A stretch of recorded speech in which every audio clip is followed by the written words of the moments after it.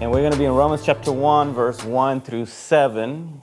The Apostle Paul writes, Paul, a bondservant of Jesus Christ, called to be an apostle, separated to the gospel of God, which he promised before through his prophets in the Holy Scriptures, concerning his Son, Jesus Christ, our Lord, who was born of the seed of David according to the flesh, and declared to be the Son of God with power according to the Spirit of holiness, by the resurrection from the dead. Through him we have received grace and apostleship for obedience to the faith among all nations, for his name, among whom you also are the called of Jesus Christ. To all who are in Rome, beloved of God, called to be saints, grace to you and peace from God, our Father, and the Lord Jesus Christ. In this introduction to the book of Romans, or to the letter of Romans that Paul sends to the church which is in Rome, the Apostle Paul lays out the purpose of not only his ministry, but also the ministry of the apostles in general. He says in verse 1 that he has been separated to the gospel of God, which he promised before through the prophets in the Holy Scriptures. The scriptures that he is referring to here is the Old Testament. That's all there was. The New Testament was being written, and the Old Testament was completed. So the point that he's making here is that the gospel and what he preaches and what he teaches is not a new religion, but is the fulfillment of an old promise that was rooted in the Old Testament.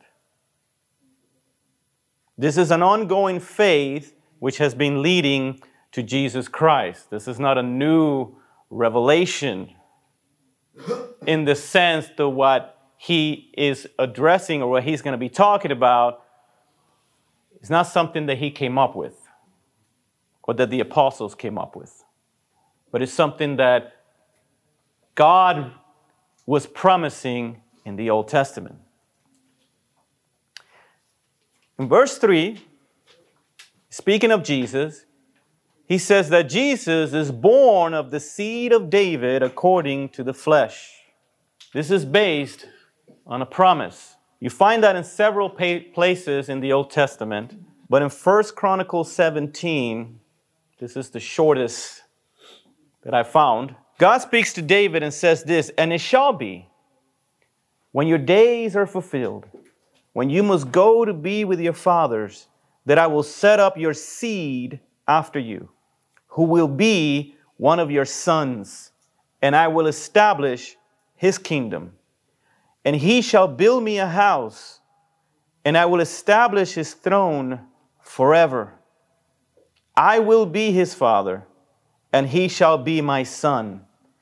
And I will not take my mercy away from him, as I took it from him who was before you," that will be Saul the king, "and I will establish him in my house and in my kingdom forever, and his throne shall be established forever." This is an expansion of the covenant that God had made with Abraham. Remember that? We've been talking about this over and over again. How his descendants were going to be a great nation, and kings will come from you. And in you, all the families of the earth will be blessed. God here solidifies that promise and covenant by promising David that one of his descendants will sit in his throne and establish a kingdom that will be forever. And he will be my son, and I will be his father. This seed will establish a kingdom that will last forever. That seed, Paul says, is Jesus. Jesus is God, takes on human flesh. But according to the promise, he had to be a descendant of Abraham through David, who was a descendant of Abraham, all the way down to Jesus.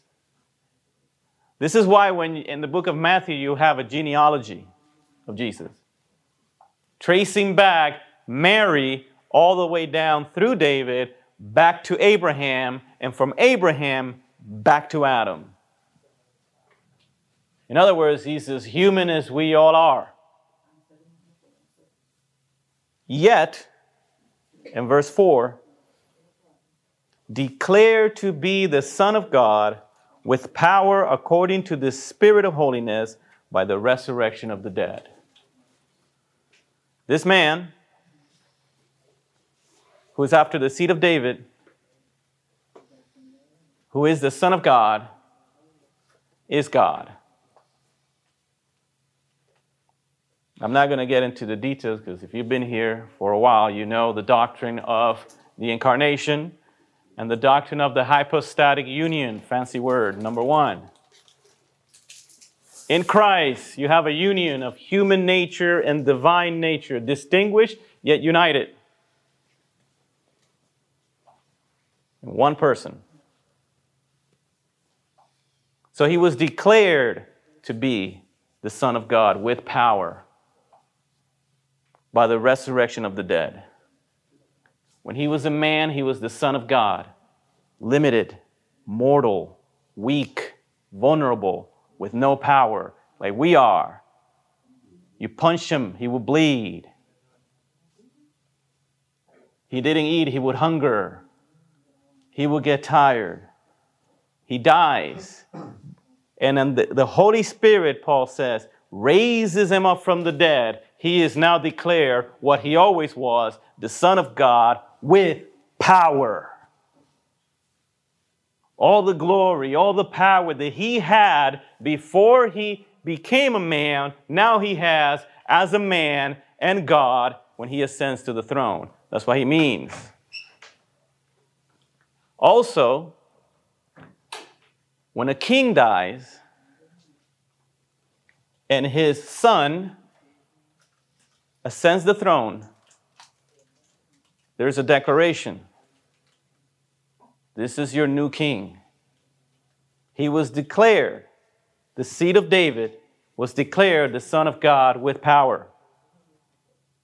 When he walked out of the grave and he ascended to the Father and he took up the throne, he was declared that king with power. That's Jesus. This is his introduction to the letter of Romans. There is about 6 sermons there that I'm not going to preach today. I barely preach one. Paul is writing this letter to the church that is in Rome. That is the heart, the capital of the Roman Empire. So he's writing a letter to them. Actually, the letter of Romans is a fundraising letter. He's trying to get funds so he can go to Spain and do some missionary work in Spain. And so he writes them a letter letting them know this is who I am and this is what I believe. And he ends the letter by saying, and if you read in the introduction in chapter 1, he tells them right off the back, I'm trying to get to Spain to do ministry. We do not know if Paul ever made it to Spain. Likely he didn't. But that was his intention. But the church that he's writing to in this is the greatest, I've already explained, all the books of the Bible are the greatest book of the Bible, but the book of Romans is the greatest book of the Bible, along with the other greatest books of the Bible. Because this is the only letter where we have a systematic explanation of the gospel and the Christian faith. As close as you can get to like a systematic theology is the book of Romans. So he writes this letter to the church which is in Rome. Prior to the Apostle Paul writing this letter and being born, There was a series of events that happened in history that led to that point. At the time, the Roman Empire was the powerful nation in the world. About 500 and so years before Paul, the prophet Daniel was in Babylon. And God gave Daniel a series of visions. And in these visions, there was going to be the next 500 years of human history were going to be predicted, all leading up to Paul. Paul is writing from Rome. Daniel was writing from Babylon. There's 500 years between them, roughly, 500 and something between them. Yet they are connected by the same series of events that began back then. If I had a clicker, this is where I would just boom, and this would show up here, and it would be really awesome. But I don't have a clicker, so I have to walk over here. I have to do this. And I have to pray that that works. That works. Okay. So. Okay. You guys can see this? I'm in the way. I'm in the way. Okay. So. There's 500 years in between Paul and Daniel. Daniel sees a vision where he sees 4 beasts that coming out of the water. Those 4 beasts represent 4 kingdoms that were going to happen in the future from Daniel's point of view. They're in the past from our point of view. Names are not given, with the exception of the first beast, but we look back at history and we can see how these vision lines up with world events. So,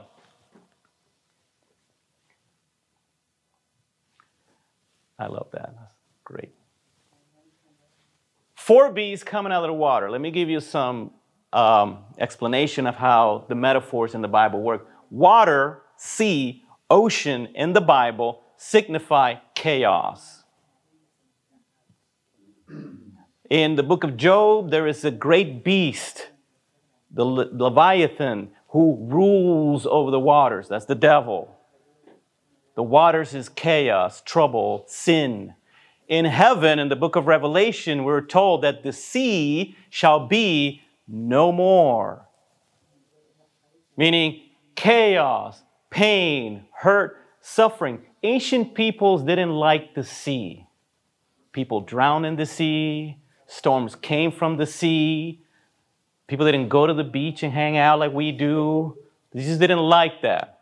Okay? Jesus walking on water was an actual event that had a symbolical meaning. I walk on the water.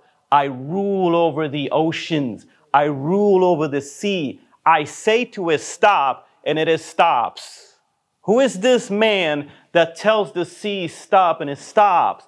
That's God. That's Jesus. That actually happened, but it had a symbolical meaning. He controls the chaos. Nothing ever gets out of control that he cannot walk over and say stop and it's done. See what I mean? So these beasts come out of the sea. The first beast that he sees is a lion. That didn't work. Boom. There you go. That's the best I could find. All right. There's a lion with wings. I'm going to go through this very quickly. There's a lot there. I'm not going to get into all of the details of this, okay? I'm proving a point. This lion is Babylon. That's where he's at. The kingdom of Babylon. That's where Daniel is at. The scripture says it. This is Babylon. Yes. Okay, sorry. Okay? Babylon represents the kingdom that Daniel is in. Daniel was captured out of Jerusalem. The Babylonians took over Jerusalem because God judged the Jewish people for being rebellious. So he sent the Babylonians, they invaded, and they took him out of the southern kingdom back to Babylon. Okay, that's them. That represents, you see that Babylon right there? This is the Babylonian kingdom, that green area. I want you to use this as reference. Black Sea, Mediterranean, and this here, which I believe is pronounced Thrace, I don't know. This area here, okay, this is your reference, all right?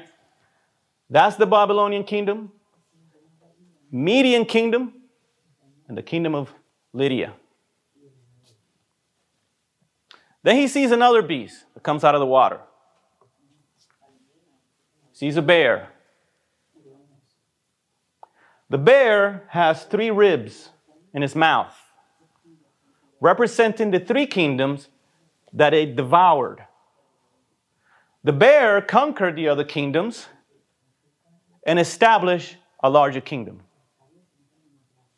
We're told in the Bible that the Persians invaded Babylon and took over Babylon along with the Median kingdom and the kingdom of Lydia, and established what is known as the Persian Empire. This is the Black Sea. This is the Mediterranean Sea. This is Thrace. Look at the expansion. See how big that is? The Persians came and took over this whole area. They conquer Lydia, Median, and Babylon. 3 kingdoms. This happened in history. The Persians tried to conquer Greece. But young Leonidas in his 300 gave up their lives. That's part of the story. Okay? There's a third beast, which is a leopard with wings, a leopard, leopardo, with wings and 4 heads. It has wings because it was going to be fast. It was going to conquer quickly. It was going to devour very quickly. And it had 4 heads.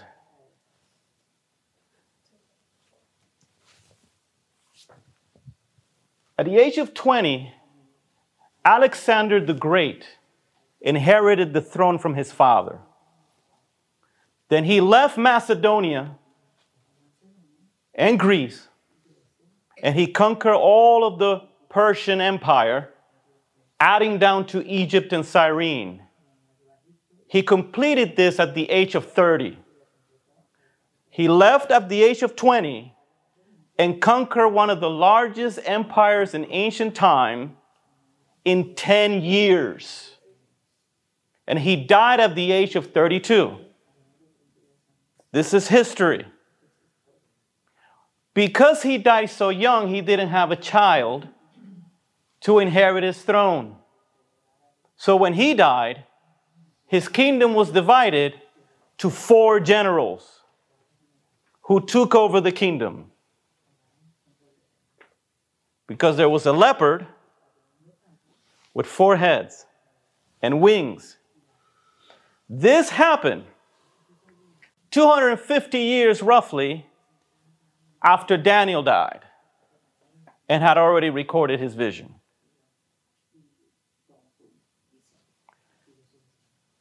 This is important for 2 reasons. The Greeks, every empire believes themselves to be the greatest thing, superior, better. So they began to push their culture and language through this entire region.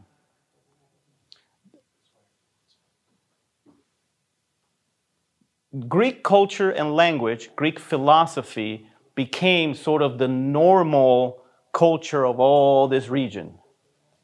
It was the language that most people spoke as a second language or a first language, and Greek religion, pagan religion, along with Greek ideas and philosophy, became the dominant of this area, including Jerusalem.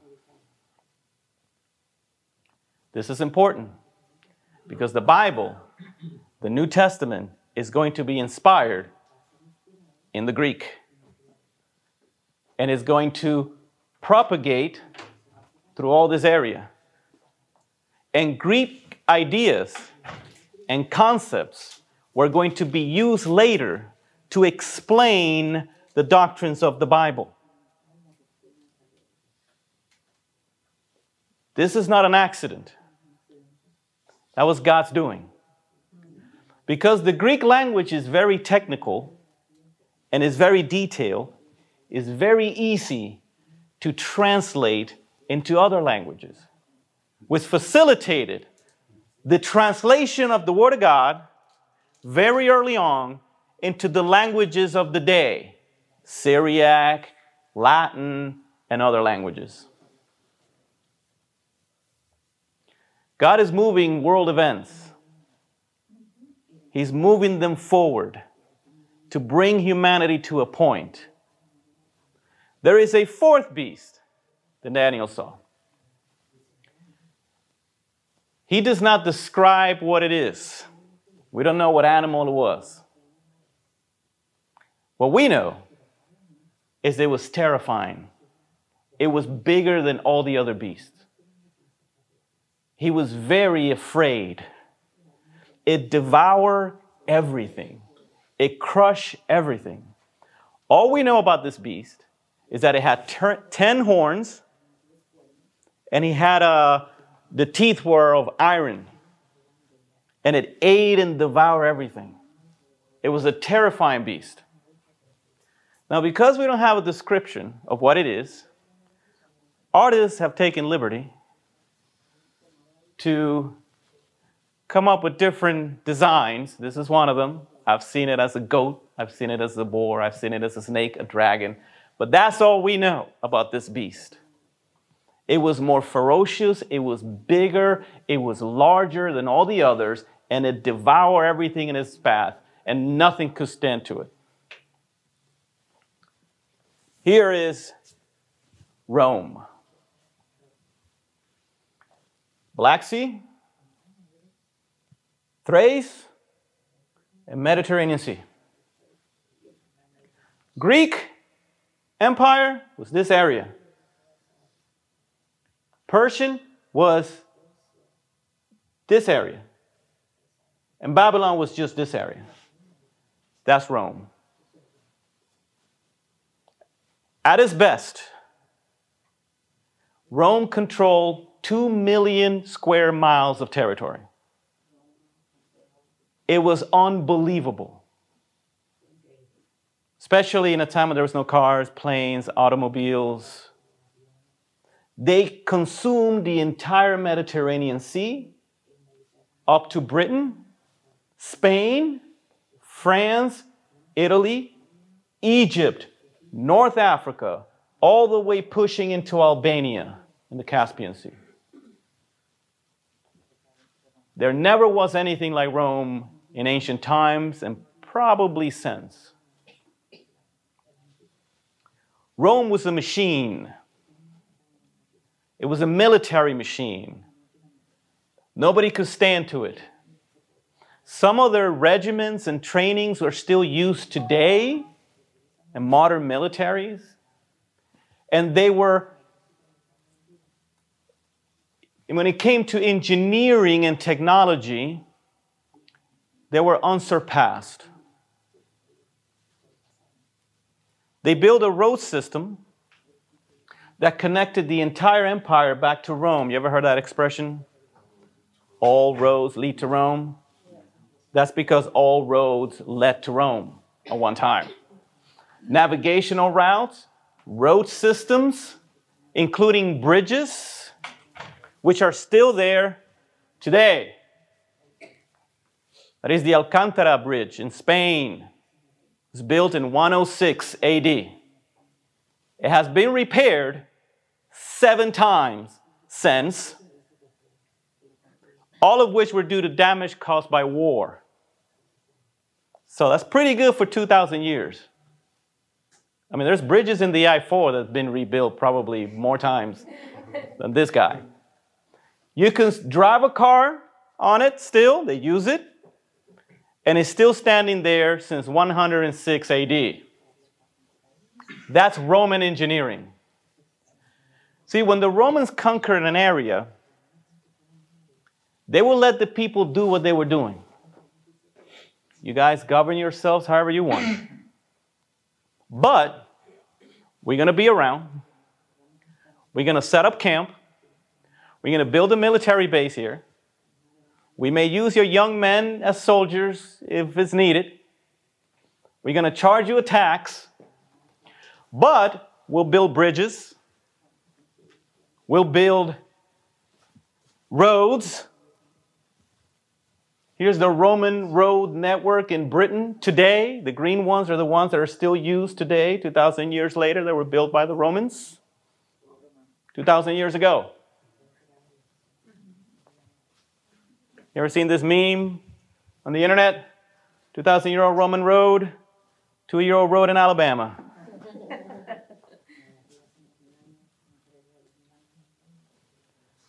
They build aqueducts that bring water to towns. This is in Spain, this is in France. They would take waters from rivers and they would transfer water all the way to places in the cities which were distributed through pumps and other plumbing and to different areas for people to get water. Our modern day water systems are still based on technologies and ideas that they invented, obviously modernized. 2,000 years ago. The world had never seen anything like this as the Romans were. They were a machine of violence, engineering, and technology. And that was the world that Jesus was born into. Because Jesus died a Roman death. Crucifixion was a Roman death. They perfected that. I have an article in my house. I forgot the name of it. It's on the death of Jesus from a medical point of view. This was published 1986, I believe it was, by a doctor and a couple other doctors, which they examined if it was possible for Jesus to have survived the crucifixion. And it goes into detail as to how the torture that he received and his crucifixion and how it damaged the anatomy to the point that no one could really survive a crucifixion. Romans perfected this to make sure that you would die very, very painfully. So they were a military machine. They saw themselves as the greatest thing in the world, which they were in many ways. Military bases all over the known world. You couldn't escape Rome. You had to leave out into savage land to escape Rome. Remember that movie Gladiator? At the beginning, there's a very, very nice, probably the best scene in the movie. Well, aside for the lions and all that stuff. Well, he talks to the emperor, Marcus Aurelius, which is real emperor. I mean, the movie is fictional and Maximus was fictional, but Marcus Aurelius, who was the emperor at the beginning of the movie, is a real historical character. Aurelius tells him in the battle, because they're in a battle in the beginning of the movie, why are we here, Maximus? He's asking him. Provided that worship did not come against the emperor, who was basically worshipped. He was the assigned leader by the gods to rule Rome. So you can worship whoever you want. As long as you understand the emperor is the god of the empire, and our gods are respected, and you don't threaten the whole system and that whole way of life. So when the Jews bring Jesus to Pilate, the Jews tell Pilate, this man calls himself the King of the Jews. Okay? Pilate then is put in a position where he has to inquire, if this is true, are you planning a revolt? Because then that's my problem. You guys can do whatever, just judge him by your laws, he tells them. So they say, no, he's declaring. See, you see how evil they were. We can't judge him by our laws because he would be innocent. Because he didn't do anything wrong. But he calls himself King of the Jews. And he might incite a rebellion. So you judge him. Because we know that you got to deal with this.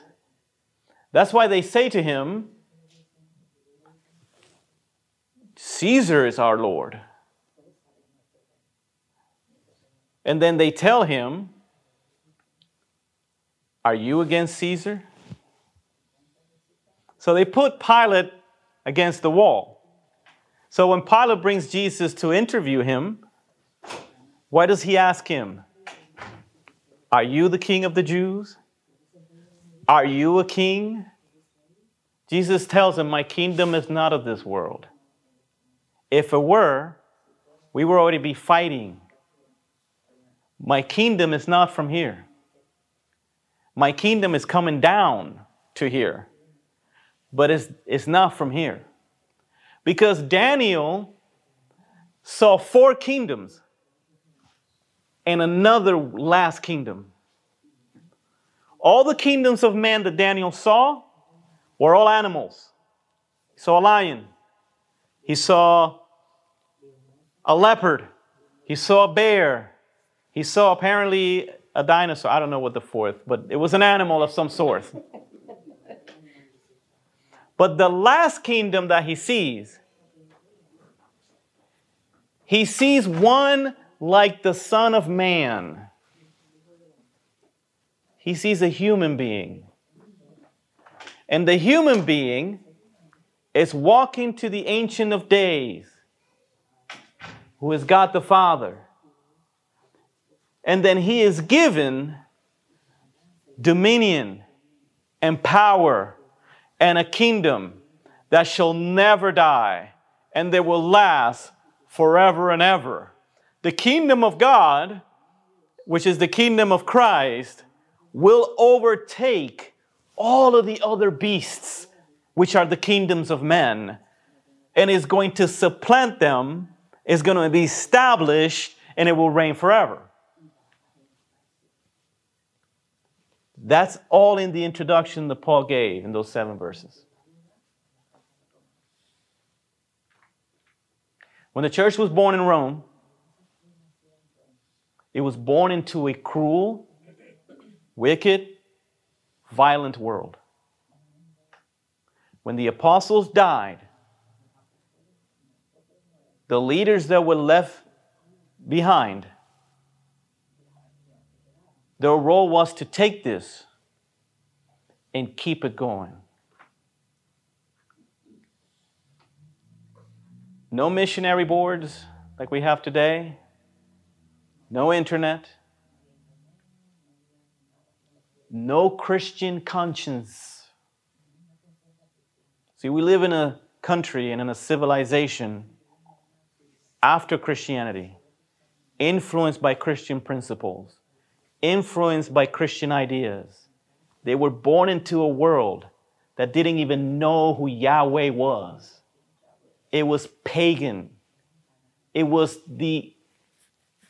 paganism at its height, militarily, politically, economically, powerfully, in a way the world had never been seen before.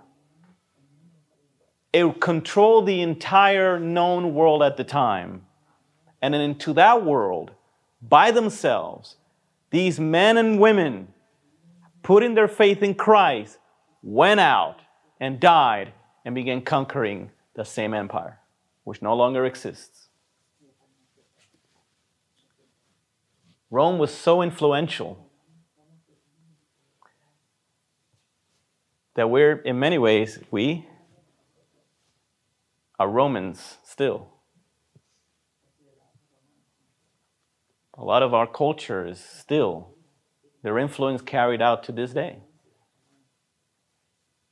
If you're a lawyer and you do free work, what do you call that? Pro bono. It's a Latin term. It means for the good. If you're a congressman and you take some money from a corporation in exchange of certain favors, there's a legal term for that. It's quid pro quo. It means something for something. If you go to university, they give you a curriculum, which means courses in Latin. Our legal system, our alphabet, whether it be in English or in Spanish or in French or in German even, is the Latin alphabet. A, B, C, D, E, F, G. It's the Latin alphabet. Their influence endures to this day. But it was conquered by the church. So the first sermons on church history for a long time, it's all going to be in Rome. And it's going to be about Rome. Because God had prepared the world and all these kingdoms so His church could arrive at the proper time and be able to grow in its proper place. Roman soil became the place where the seed of the faith grew into what it is today.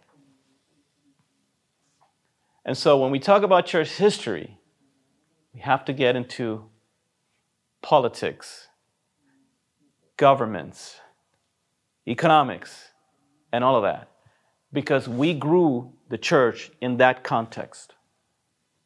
We didn't come out of the sky and drop down. It came from that place. So if you were a Roman Christian, you came from a pagan family. And that was very difficult. Because you were threatening not only the religion, you were threatening the actual empire. Because they didn't separate the two. It was one thing. The gods, the empire, and the emperor was all one system. And so when you broke away from that system, you were threatening that system, and you became an enemy of Rome. And Rome knew what to do with its enemies. So it was a battle that had to be fought. And so a lot of what we're going to cover is going to be hard for us to relate, because we can separate whatever we believe from being good American citizens. You couldn't do that in Rome. You couldn't be a good citizen apart from the entire belief system that they have, because it was all one unit. And to break away from that, you were breaking away from Rome.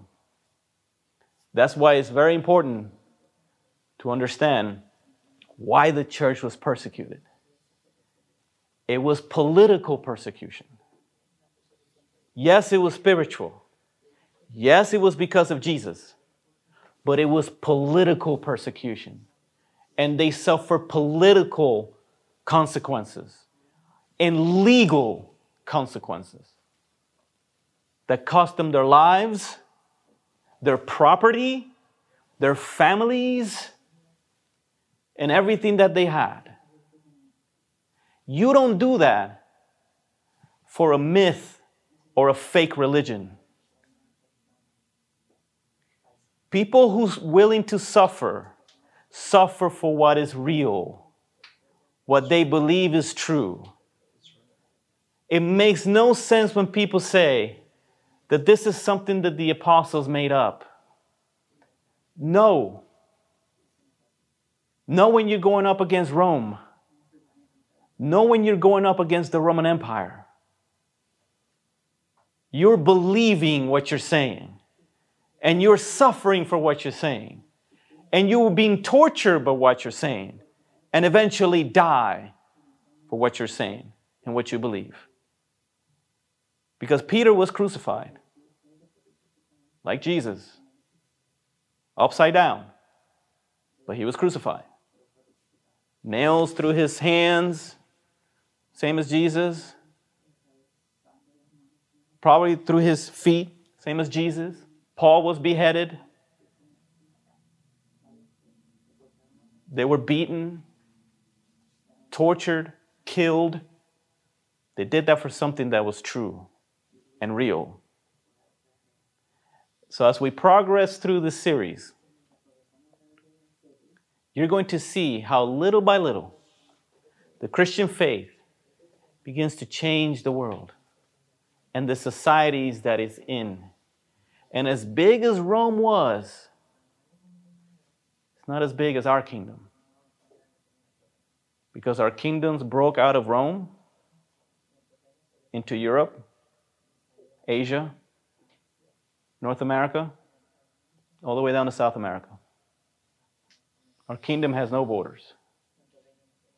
But it took a long time and a lot of sacrifice and a lot of blood from the soldiers who fought the war. With no weapons, no guns, but with the Holy Spirit and with the Word of God. God kept His promise. He kept His promise to Abraham, to David, and He will keep His promises to you because He doesn't lie. He will establish a kingdom here fully one day, visibly one day. And He will rule the earth along with the rest of this galaxy, whatever it may be, or how big it is. God will rule it all because He has dominion and power. And the last enemy to be defeated is death. Death will be defeated. One day you will not die. One day you live in your resurrected body. You will not get sick. You will not suffer. You will not die. There will be no violence. Anything that is wrong with the world will not exist. And everything that is good with the world will be multiplied many, many, many hundreds and millions of times. That's how good it's going to be at the other end. That's how good it is at the other side. That's why nobody comes back. Because even if they could, they're not coming back. They don't want to. So this is our first introduction of the introduction of several other introductions before we actually get to the history of the church. There's going to be a lot of martyrdom. There's going to be a lot of martyrs and people who die for the faith at the beginning. So there's going to be a lot of suffering, a lot of horrible things that the Romans did. We'll get into the details of all the good things and the bad things, along with the horrible things that the emperors did. Some of the mistakes that the Christians did, because we've made bad choices throughout Christian history. The church has done bad things. We'll cover them all, because we're here to learn from it. So the Apostle Paul wrote his introductions to the church, which is in Rome, the place where he eventually went to, and the place where he was beheaded. It was a long way from his home, where he was from. But it was there that the church grew, expanded, and laid the foundation that we build upon today. So it's going to be a long series. Let's pray. Thank you, Lord, for this, for your word. Thank you, Lord, that you're mighty and powerful, that even the nations of this planet, even the powerful nations, Lord, bow to your will and to your purpose and to your glory. We thank you that there is no king or president or prime minister or ruler that is above you, and that they all will bow down to you one day, Lord. We thank you that you're good. We thank you that you love your people, Lord, that you came to rescue us from our sins and from the kingdom of darkness, and you transferred us to the kingdom of your Son. We thank you, Lord, because we know that your promises are always yea and amen, and that you never lie, and that there's not a promise that will be unkept by you, Lord. We thank you for Jesus Christ, your Son, that came and died for us. And in his name we pray. Amen.